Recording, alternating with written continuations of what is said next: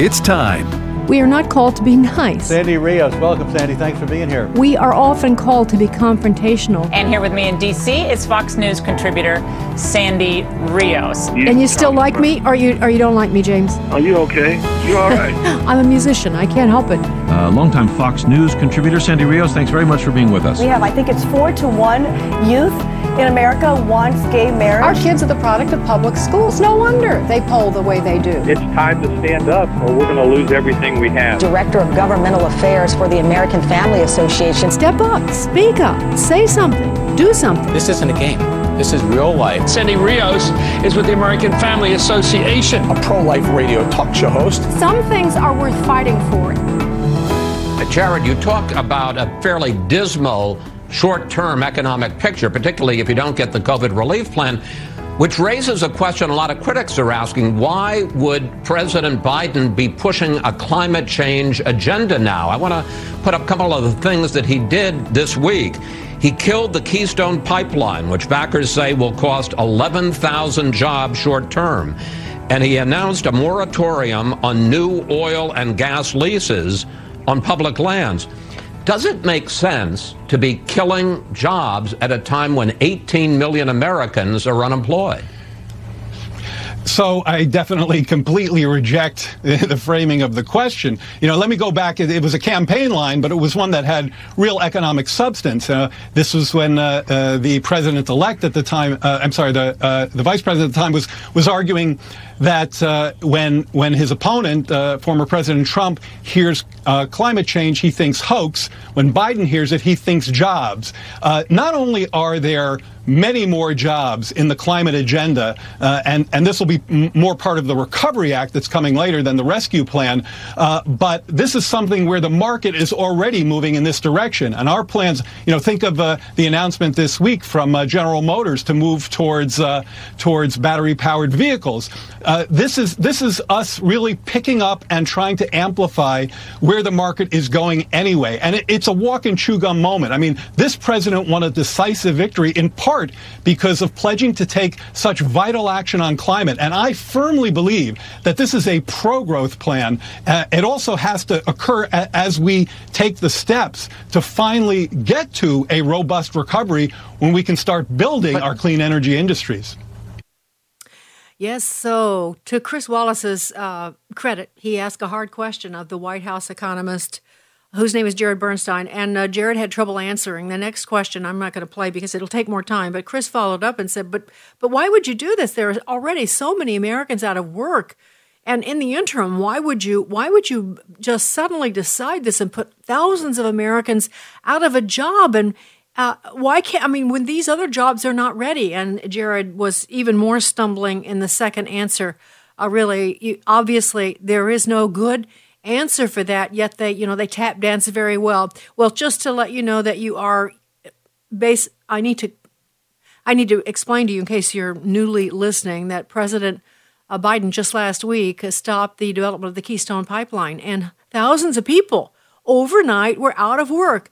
I could play you testimonies that would break your heart of what's happening, losing their job without any kind of warning, and now really, what do they have to look forward to? What kind of job can replace that? Well, Kamala Harris, the vice president, she understands and she feels your pain, and she comments on it. Here it is, clip one. So it's job creation around investing in American manufacturing, job creation in terms of investing in American infrastructure and building up, back up American infrastructure, job creation around, for example, all of those skilled workers who are in the coal industry and transferring those skills to what we need to do in terms of dealing with reclaiming abandoned landmines. Yeah, so Kamala, a couple of things we need to point out here. She is so knowledgeable about what's happening in the Keystone Pipeline and the development of coal that she calls them landmines.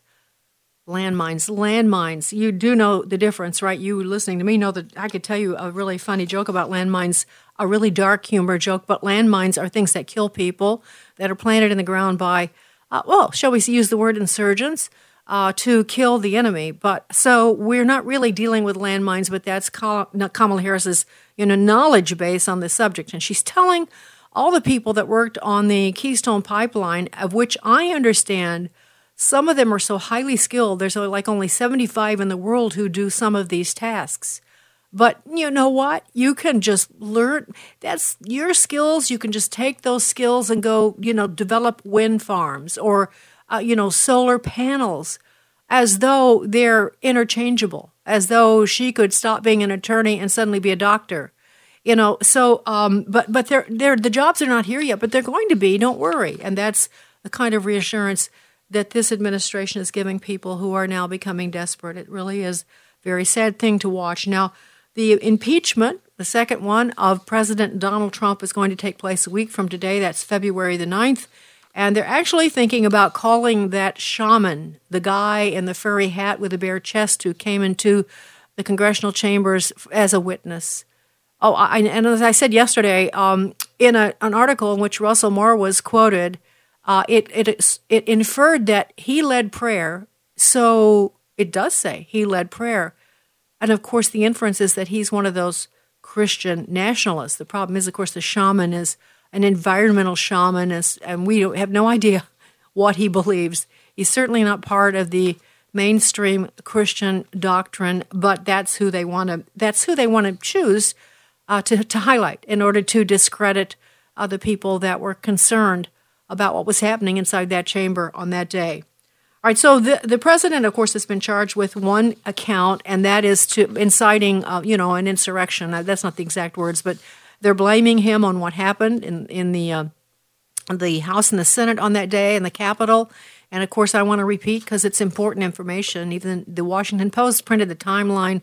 We know that President Trump was still spoke 30 minutes past the first incursion into the Capitol.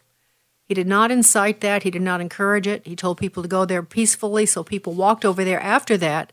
But the first people were there. They planned that a long time ago. Who were those people?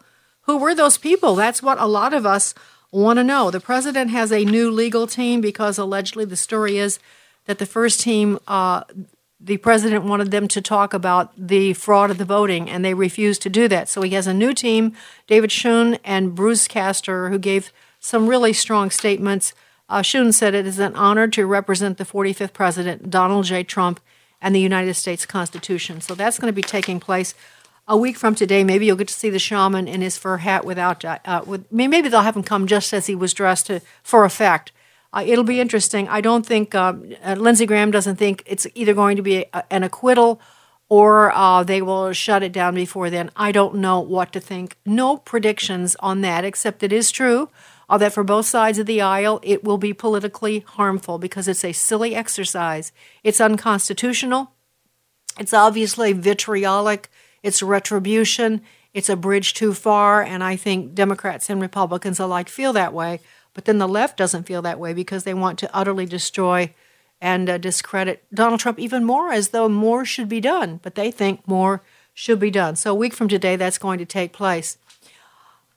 All right, so, and by the way, in some of the fallout from that Capitol occurrence on January the 6th, the officer who shot Ashley Babbitt, and let me remind you, Ashley Babbitt, we know now, served for more than a dozen years in the Air Force. She served in Iraq. She was with the National Guard. She was a passionate supporter of President Trump. She was killed by the Capitol Police officer. You saw that. She was someone broke through a window leading into, it was in the speaker's lobby. Others shouted, "Don't do that, don't do that." She did not listen, and she climbed up and was going to go through that window. And that's when someone from inside on the other side shot her. It turns out it's a Capitol policeman, and now we know that he will not be charged. He will not be charged with anything. So now the comment that I'm reading from Wall Street Journal says the lieutenant, whose police powers have been suspended, is expected to return to his previous status, though he is afraid of being retaliated against by Trump supporters. I'm just mentioning that because you see it's everywhere. It's everywhere. Why is he thinking about that? Doesn't he? I just don't understand why everything, including shootings and deaths, have to become political, whether it's of black persons or white persons or military or Trump supporters. I've heard experts say that was deadly force that was unnecessary.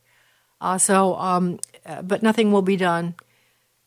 So anyway, that's Ashley Babbitt, in case you wondered what had happened with that. Now, the gentleman who is a Black Lives Matter Antifa activist who was arrested, who was right there when Ashley was shot, John Sullivan, he's known as the leader of the Insurgents USA group.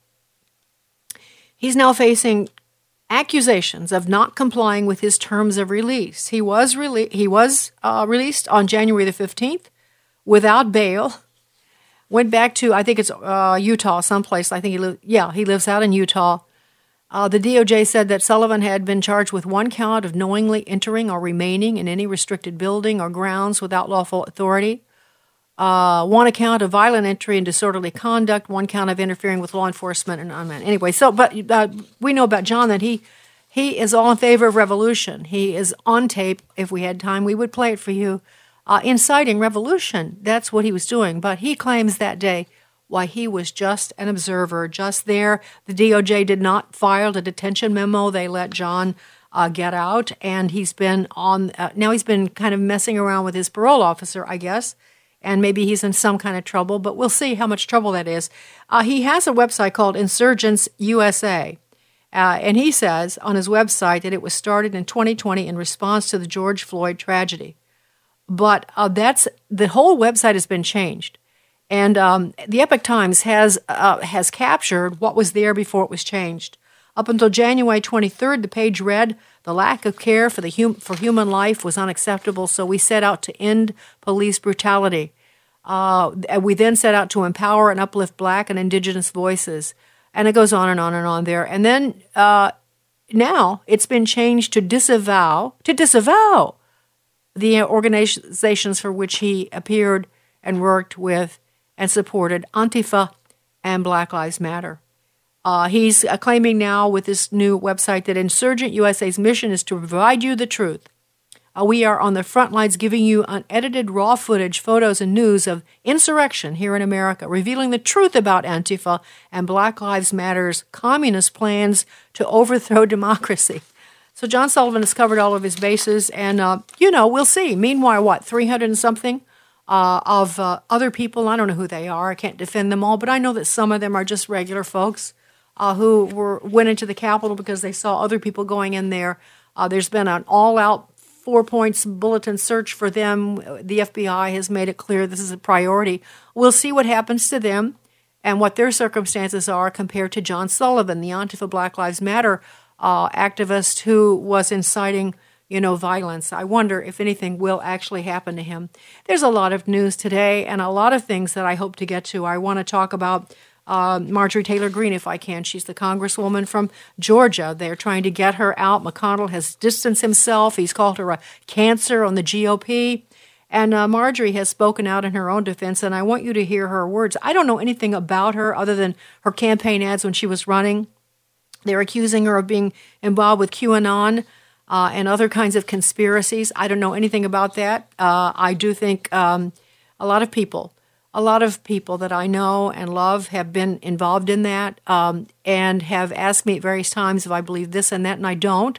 I think the left, you have to understand, uses these literal conspiracy theories to distinguish from ones that are not conspiracy theories, to confuse otherwise honest people who are just trying to get their information from wherever they can get it, and to make them actually look like fools. And I think a lot of people have fallen for this, and Marjorie looks like she had at one time. But when she speaks for herself, she explains it, and it makes sense to me. And I have to say, the people of Georgia are the ones who should decide whether Marjorie Taylor Greene remains in that chamber or not. It's not up to Mitch McConnell. But, of course, that's what's been happening. The Republican Party has been controlling who runs, who wins, so that they have a grip on what they do. And, of course, what they do is nothing except enrich themselves. All right, coming up next, one of my favorites, Ken Cuccinelli.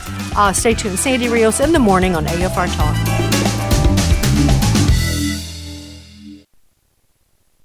Here's some great news. If you missed the deadline to sign up for health insurance, or more importantly, if you sign up for a plan that you're just not happy with, you still have a choice. It's called Medi-Share, and Medi-Share is a Christian healthcare sharing program. It's been around for 25 years. They have more than 400,000 members now around the country. And get this, over the years, Medi-Share members have shared more than $2 billion of each other's medical bills, so they could help share your needs too. And best of all, you could save a lot of money with Medi-Share. The typical savings for a family is around $500 a month. Your savings could be more or less, but think about what you could do with that extra money every month. So if you think you're stuck with a high-cost health plan that doesn't have much to offer, think again. You can join Medi-Share anytime, so call them today and check it out. There's no pressure. They're super easy to talk to. 833-44-BIBLE. That's 833-44-BIBLE. 833-44-BIBLE. This is Pause to Pray, a chance to stop down from the daily noise of life and pray for our country's leaders. Today, we pray for Rear Admiral Brendan McPherson, military advisor to the Secretary of Homeland Security. He provides counsel regarding policies, plans, and other affairs between the Department of Homeland Security and the Department of Defense. Proverbs 12:15 reminds us of the importance of wise counsel. The way of a fool is right in his own eyes, but a wise man listens to advice. Right now, with this in mind, let's pray together. Almighty God, we ask for guidance for Brendan McPherson in his work at Homeland Security. We ask this in Jesus' name. Amen. Pause to Pray is a service of this station and the Presidential Prayer Team. Join us as we pray for God's guidance for the President and his administration as they begin their term. It's the 100 Days of Prayer. Details at pausetopray.org. Hello, Americans. I'm Todd Starnes with news and commentary next. Liberty University is more than just exceptional academic programs, NCAA athletics, and state-of-the-art facilities. They believe in training champions for Christ. They know that where academic excellence and unwavering faith meet, there is liberty. Explore their campus virtually and learn how you can train as a champion for Christ online or on campus by texting Todd to the number 49596. That's Todd to the number 49596. Matt Schlapp is the chairman of the American Conservative Union. His wife is Mercedes Schlapp, a former Trump administration official. They have 5 daughters. The other day, one of their neighbors slowly drove by their home, rolled down the window, and flipped off his little girls. He reportedly screamed profanities at his 9-year-old. The neighbor also accosted Mrs. Schlapp. Folks, that's not political discourse. That's intimidation. It sounds as if this lunatic neighbor was simply following the commands of Maxine Waters. She told her supporters to absolutely harass Trump staffers in supermarkets, restaurants, and gas stations. Conservatives should take whatever measures that are necessary and legal to protect their families from this unhinged mob. And if you don't think they're dangerous, just ask Senator Rand Paul. He was nearly killed by his neighbor. I'm Todd Starnes.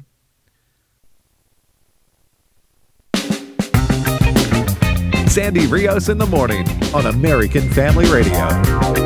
Just talk about the task of coming in at this level in the midst of crisis and what you imagine Ron Klain and this White House staff is contending with. Well, they haven't walked into a mess. They've walked into a catastrophe. We're in the middle of one of the great catastrophes in American history. And so this is the 6th day of the Biden presidency. And there is no president, with the possible exception of Lincoln at the edge of Civil War, who has been dealt a tougher hand than this president because, like Lincoln, and this stood until Trump became the president, Lincoln followed the worst president in American history, not named Trump. And so following the worst president means everywhere you look, there's disaster.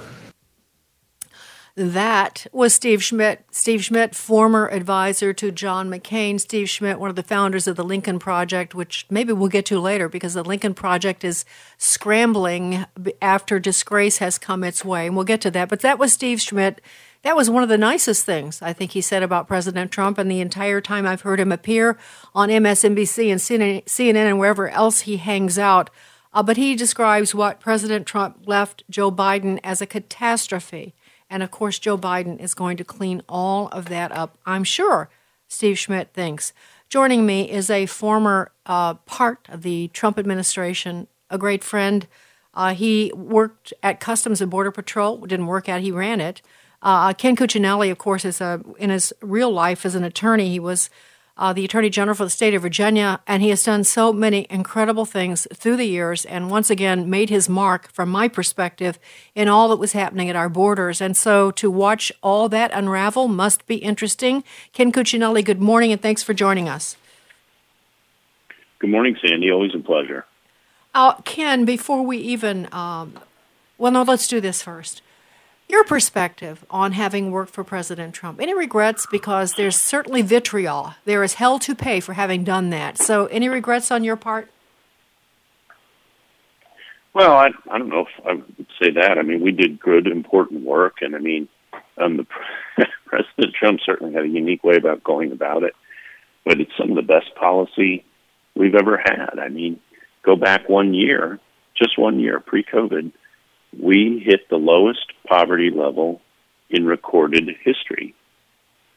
Donald Trump's presidency was better for no one than the poor. Poor Americans, that is. I mean, this administration seems pretty determined to be all it can be for poor people from the rest of the world, but Donald Trump was the best president for poor Americans ever, and that was a function of deregulation, which I think was the most important part. The tax cuts was the second most, and the third most important part was actually imposing law on the immigration space. And even as much as we did, it was still truly, from a legal standpoint, a truly unruly area.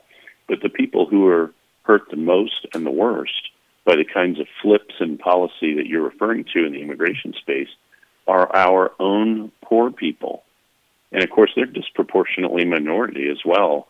So, you know, it's important for all of us to of course, we want America to do well, but when you think about who needs to do well the most, our poor fellow citizens should be at the top of our list, and they're clearly not at the top of the list of this new administration.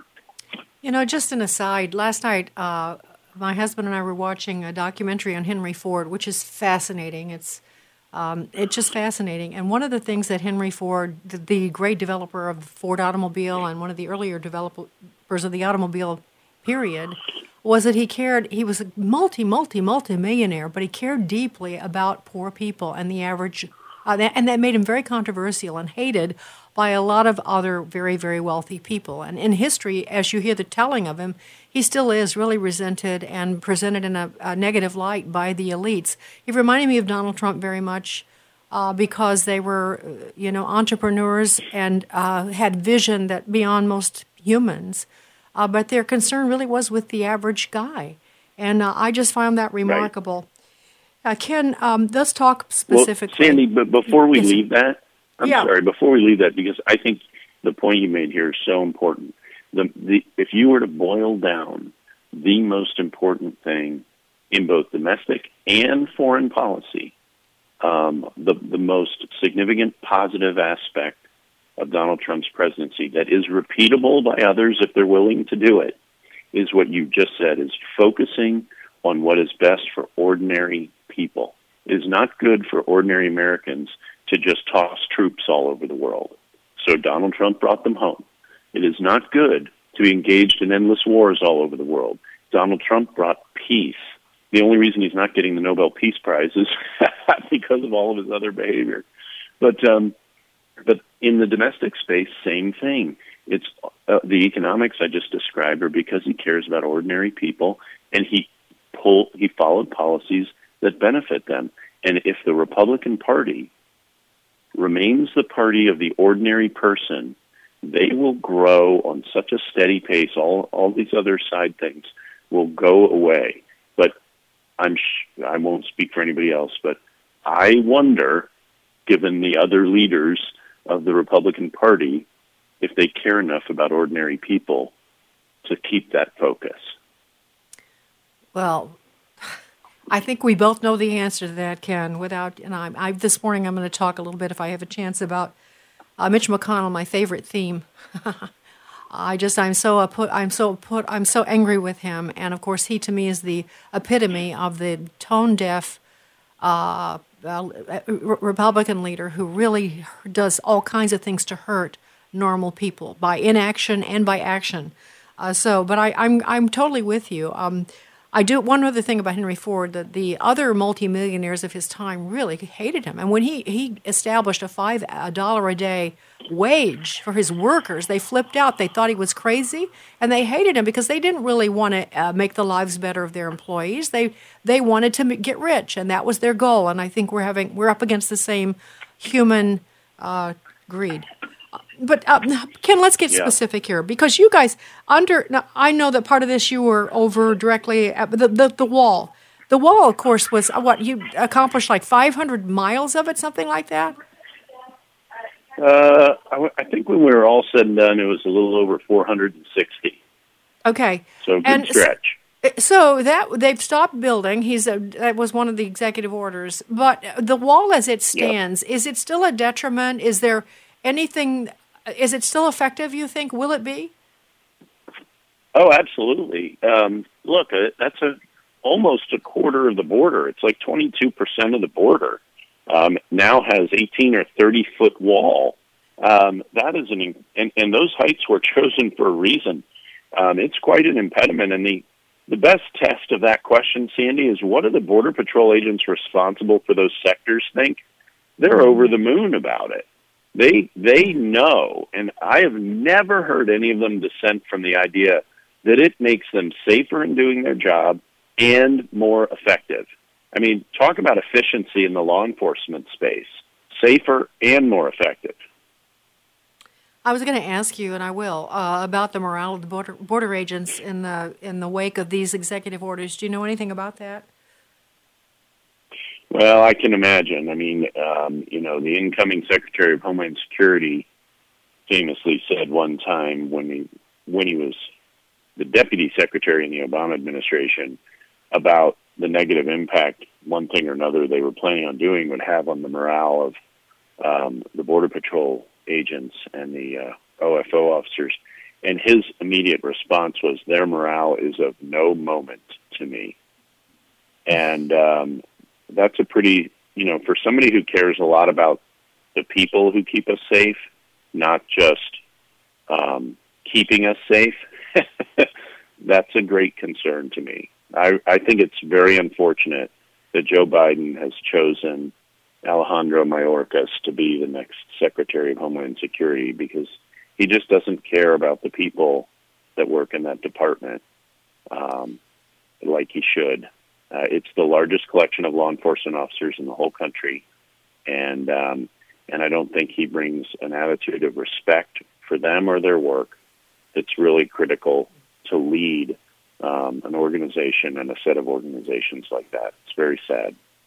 It is very sad. It's like a gut punch. It's a gut punch. And I just heard yesterday that Joe Biden wants to send millions of dollars to Mexico and those Central American countries that people are flooding out of once again and flooding to our borders.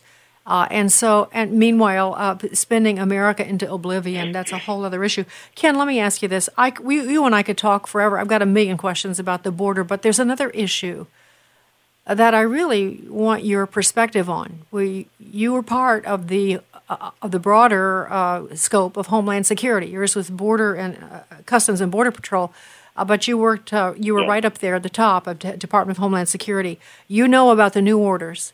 You know about the. In fact, I'm going to read a part of this, and if I could get your comments on this, this is part of it. Sure. Violent riots have continued in recent days, and we remain concerned that individuals frustrated with the exercise of governmental authority and the presidential transition, as well as other perceived grievances and ideological causes fueled by false narratives, could continue to mobilize a broad range of ideologically motivated actors to incite or commit violence. And based on this, there's like a free rein now. And I've seen, and this is not just Homeland Security, it's the FBI. They've been arresting people all over the country. And I have no comment about whether they should or not. It's just, what do you think in general about what Homeland Security and the others are trying to accomplish? Well, that announcement you read was rejected by Acting Secretary Gaynor, as he was the last Homeland Security Secretary under Trump. And because the reason for those announcements, it's a bulletin, is to give the American people information about a threat. There is not a single thing in that bulletin that was new, and it was used to politicize the situation in the same way Speaker Pelosi wanted 5,000 more National Guard before the inauguration. She wants to create a visual narrative that the right of center people, if you voted for Trump, you are a threat. That's the narrative they're building right now. And when I left, so I don't have access to the intelligence any longer, but with no specific intelligence, none, zero, and we said that publicly, of any threat. What you read, Sandy, is our preferred worry. That's what it is. It is the most severe politicization of law enforcement and national security personnel that I have ever seen on this kind of speed and scale. It's also the explanation for keeping National Guardsmen in Washington, D.C. longer. When I left on January 19th, they were not needed. And there was no point in time when ramping up the National Guard was needed to keep the inauguration safe. As you might imagine, those are always well-secured events run by the Secret Service. That was no exception this year. And January 6th, while it certainly shocked some people, and it should have, it didn't change the security assessment for the inauguration or beyond. And they're using it for political purposes. And I might just say on the law enforcement side, I am perfectly happy to see people who are violent in any event arrested and prosecuted. I think it ought to be a zero-tolerance policy across America. But let's not kid ourselves. Over the course of the year, since last May, since the sad killing of George Floyd, large swaths of our society on the left have said violence is okay, sometimes as part of protest. And we need to say it is never okay. We need to get them to say it is never okay. Some of them are suddenly seeing the light, as I'm sure you've noticed. But we created an environment in this country where violence as part of protest seemed, from some people, to be okay. And then they were surprised, nay, shocked, that some people were violent as part of protest, as they had been doing since last May. What you read could have described Portland, Oregon, except for the presidential transition. It's really breathtaking what's happening. It's frightening, actually, what's happening. Ken, you guys, let me hold the break for 5 minutes, please. It's just, if you can stay with me 5 more minutes, Ken, that would be great. And sure. I'm assuming you will. Yeah, it's pretty frightening. I was just talking to my audience yesterday. They managed to, and they needed to, destroy Trump because I always say that he was an unrighteous man with a righteous cause. He stood for some great things, and he did wonderful things for this country, wonderful protections for normal people, as we've just said. And he loved the country, he loved the history of it, and that's the opposite. That's like cross before Dracula to the left, and so he had to be destroyed. So now anyone who supports him, that's the January 6th incident was a perfect opportunity, perhaps manufactured, to do that. Now the next thing, Ken, is they're going after Christians specifically, calling us Christian nationalists. Those of us that participated or were there to support President Trump on that day are Christian nationalists who now must be targeted. It's getting more personal and more frightening, I think. Did you hear that Nicole Wallace on MSNBC was talking about using drones like we did on Islamic terrorists against American citizens? She said that on MSNBC. Tyrants, look, it is, a lot of people have a hard time believing it, but there are a lot of people on the left who are truly tyrannical, and I include the use of force and violence in that. And frankly, you look at Portland. The people still rioting there. Don't see that in your paper anymore, do you? Still rioting out there. Think the Biden administration is too soft and too far to the right.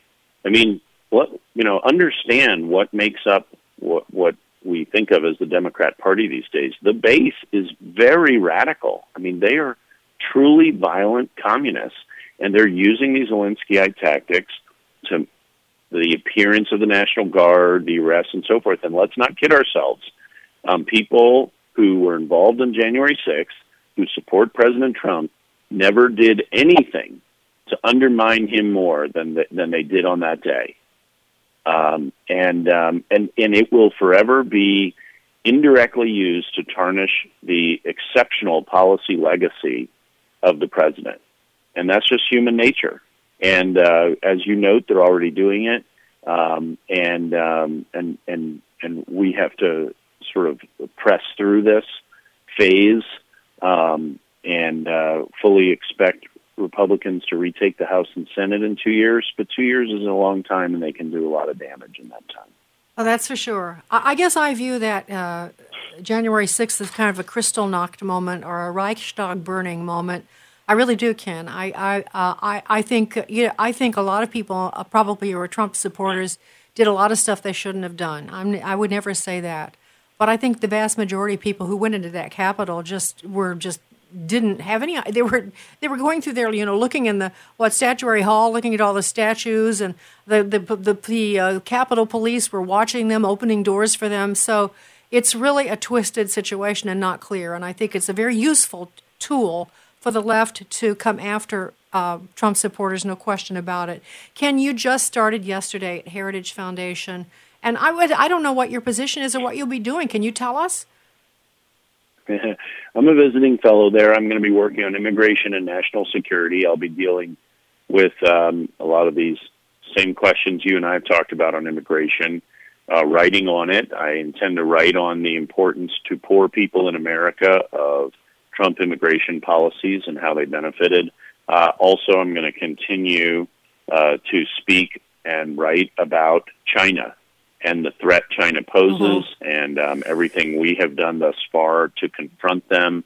I congratulated Mike Pompeo on getting the Department of State to the point of pointing out that what they're doing in the Xinjiang province in northwest China fills all 6 legal requirements under American law for genocide. And let's put this evil empire in context. They're nothing like anything we've ever faced before. They are very strategic. They're very smart. They're very patient. They are built on a strong economic base, unlike the Soviet Union. And we're going to be facing off with them for the rest of our lives and beyond. And one thing we didn't do in the Trump administration, we didn't lay out what's the positive outcome on China. And I'm going to do some writing about that. It's very simple. It is another Asian democracy like South Korea or Japan. It's a freely governed people. The Chinese people are a great people, have been for over 3,000 years. They're very entrepreneurial. They're a force to be reckoned with.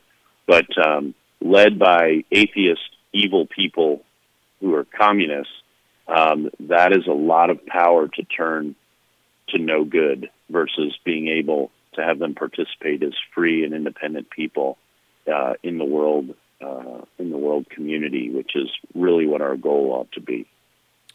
I totally agree with you on the Chinese people, Ken. I've been to China several times and have such wonderful friends there. But of course, the Chinese are targeting their own wonderful people and killing them and eliminating them. They did during COVID. Yeah. They are such a brutal regime, and I think that's been lost in the, look at the cheap goods we're getting, and we have this wonderful new trade partner, and we lost sight of who they really were. And anything you can contribute to waking people up on that would be a great contribution. Ken, it's so nice to talk to you again, and welcome back to civilian life. And I hope we can chat often. So grateful that Heritage took you on. They're lucky to have you. And so we'll talk again soon, okay? Wait. Okay. Very nice of you to say. Good to be with you. Thanks, Sandy. Thank you, Ken. All right. Well, coming up next, more stuff. Sandy Rios in the morning on AFR Talk.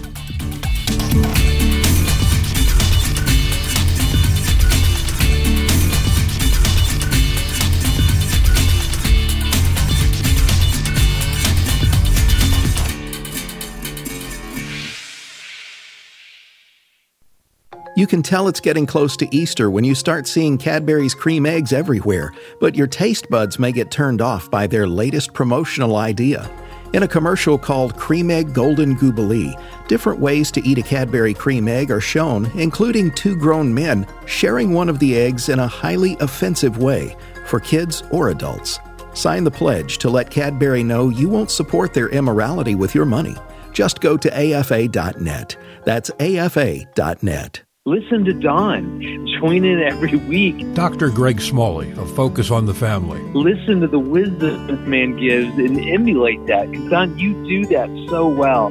I definitely have learned over 20 plus years that we've been doing radio together. So many things from you. So find a guy that you look up to and just start learning. Encouragement Live with Don Hawkins. Saturdays at 7:05 p.m. Central, 8:05 Eastern. Here on American Family Radio. For you formed my inward parts. You knitted me together in my mother's womb. My name is Abraham Hamilton III, and this is the Hamilton Minute. According to a recent study published by the Christian Post, 76.3% of all abortions are obtained by, quote, God-fearing women, unquote, with 68.7% who identified themselves as Christian women and 18% of all abortions obtained by self-described born-again or evangelical women. A corresponding CareNet study found that many women with unplanned pregnancies go silently from the church pew to the abortion clinic, convinced the church would gossip rather than help. America's greatest need is repentance. When the hearts of the American people turn to God, everything else will be impacted. Listen each weekday from 5 to 6 p.m. Central for the Hamilton Corner with Abraham Hamilton III, public policy analyst for the American Family Association. Brian Fisher here with today's Life and Liberty Minute. The media has fawned over Joe Biden, calling him, as Wolf Blitzer said, a religious man of deep faith. But is he a devout Catholic? As Cal Thomas says, how can one be devout about one's faith and not comport with Scripture and the teachings of the Catholic Church? One retired archbishop says Biden's views on abortion and homosexuality are so at odds with the teaching of the Church, quote, he should not receive communion. The U.S. Conference of Catholic Bishops said, quote, it is deeply disturbing and tragic that any president would praise and commit to codifying a Supreme Court ruling that denies unborn children their most basic human and civil right, the right to life. His views, they said, would advance moral evils and threaten human life and dignity. Joe Biden, a devout Catholic? The facts say no. Catch Brian Fisher on Focal Point, weekday afternoons at 1:05 Central on American Family Radio.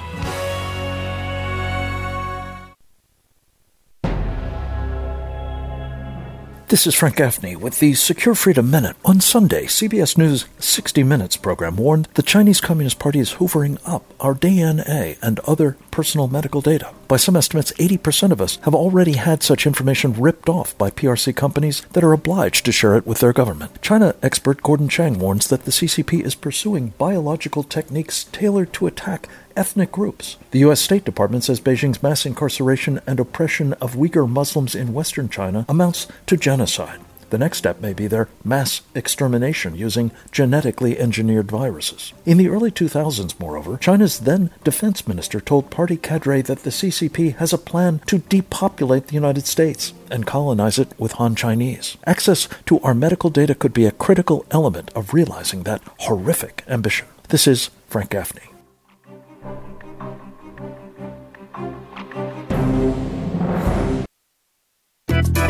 Don't forget to connect with Sandy Rios in the morning on Facebook or email Sandy at sandy@afr.net. That's sandy@afr.net. Sandy Rios in the morning on American Family Radio. Grace Mayo, Norman Bernal, Anthony M. Hopkins, William Purcell, Tommy. In 6 months, COVID-19 has killed more Americans than any disease in 100 years.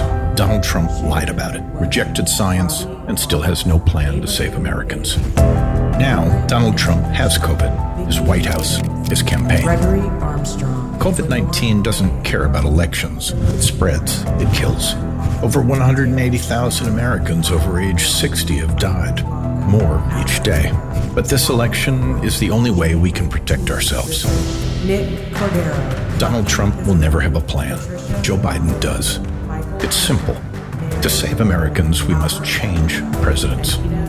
On November 3rd, vote like your life depends on it. Dr. Ricardo Castaneda, Ronald Lewis, Daniel and Valerie. All right, Sandy Rios with you. That is Lincoln Project. The Lincoln Project. Okay, so Lincoln Project, you've heard about it a lot from me, maybe not so that you could even repeat it, but I'll tell you.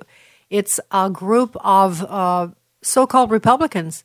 One of them is Kellyanne Conway's husband, George, who has spewed his vitriol so disrespectfully to his wife during the tenure of Donald Trump in the White House, when Kellyanne was working right there with the president. George was, he said he just unleashed venom. And so did Steve Schmidt. Steve is a former campaign advisor for John McCain. You've heard me play his stuff often because it's like poison. It is just like poison. Well, there was another person, I don't know everyone involved in Lincoln Project, but one of the co-founders, along with George Conway, was a guy named John Weaver. So John Weaver also was a former, or not a former, they're Republicans. And that ad, of course, is, once Trump is the worst thing that ever breathed or walked, and Joe Biden is the answer to all mankind. Well, so the story broke last week that John Weaver has been, let's say, a sexual predator, especially to young men, some of them like as young as 14, that in the process of hiring them for jobs, he would do kinds of things I probably can't repeat. And so the story broke. It was broken actually back in January the 11th. That's however long ago that is, not even a month. Ryan Godursky broke that story. Ryan is a former political, I think he's been in, I got to make sure this is true. Ryan was he was a political, what do you call that, advisor for a number of years. And so he knows that this thing about John Weaver was the worst kept secret. That's what he described it, the worst kept secret. He's been in 15 years as a political consultant. So he's the one that broke this story. He also reached out to Lincoln Project members as last August to tell him what he knew about John Weaver. And so what's their response to this? First of all, when Ryan Godursky broke the story, they were silent. The Lincoln Project was absolutely silent. But then suddenly, the New York Times wrote a story about that. And so suddenly, the Lincoln Project came out with some statement about how John Weaver led a secret life that was built on a foundation of deception. He's a predator. We extend our deepest sympathies. We are disgusted. We didn't know anything about it. Blah, blah, blah, blah. And if you don't believe their denials, well, listen to George Conway. He was on in an interview and asked about it, and this is Kellyanne's husband. This is what he had to say, clip 9. Thanks for being on this morning. I'd be remiss not to ask you about the story about John Weaver, who is a founding member of the Lincoln Project. 21 men accusing him of online harassment. Your organization has a pretty clear statement on this kind of harassment, but wanted to ask you directly about this issue.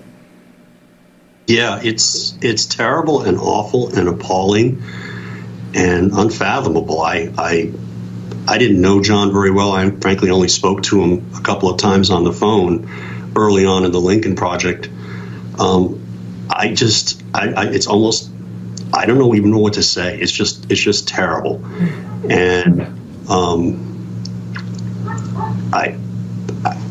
it leaves me speechless, frankly. Yeah, it might leave him speechless because he's lying.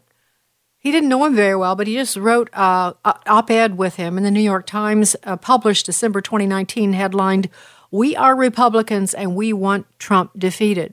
That would be George Conway and John Weaver, the guy that they knew nothing about, who Ryan Godursky warned them about last August. And maybe they knew before. He said it was the worst kept secret in political circles.